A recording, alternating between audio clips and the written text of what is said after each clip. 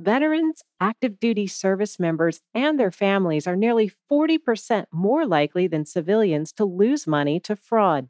That's according to a new national report from AARP, which also finds that 4 in 5 were targeted by a scam directly relating to either their military service or the benefits that they received.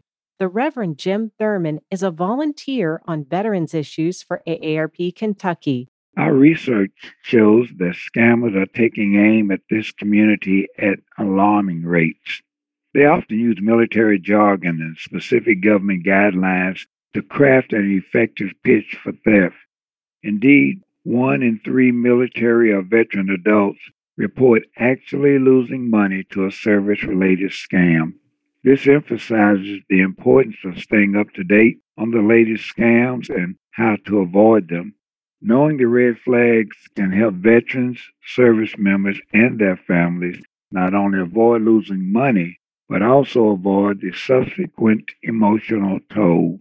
Operation Protect Veterans is a joint program of AARP's Fraud Watch Network and the U.S. Postal Inspection Service. To learn more, visit aarp.org/veterans.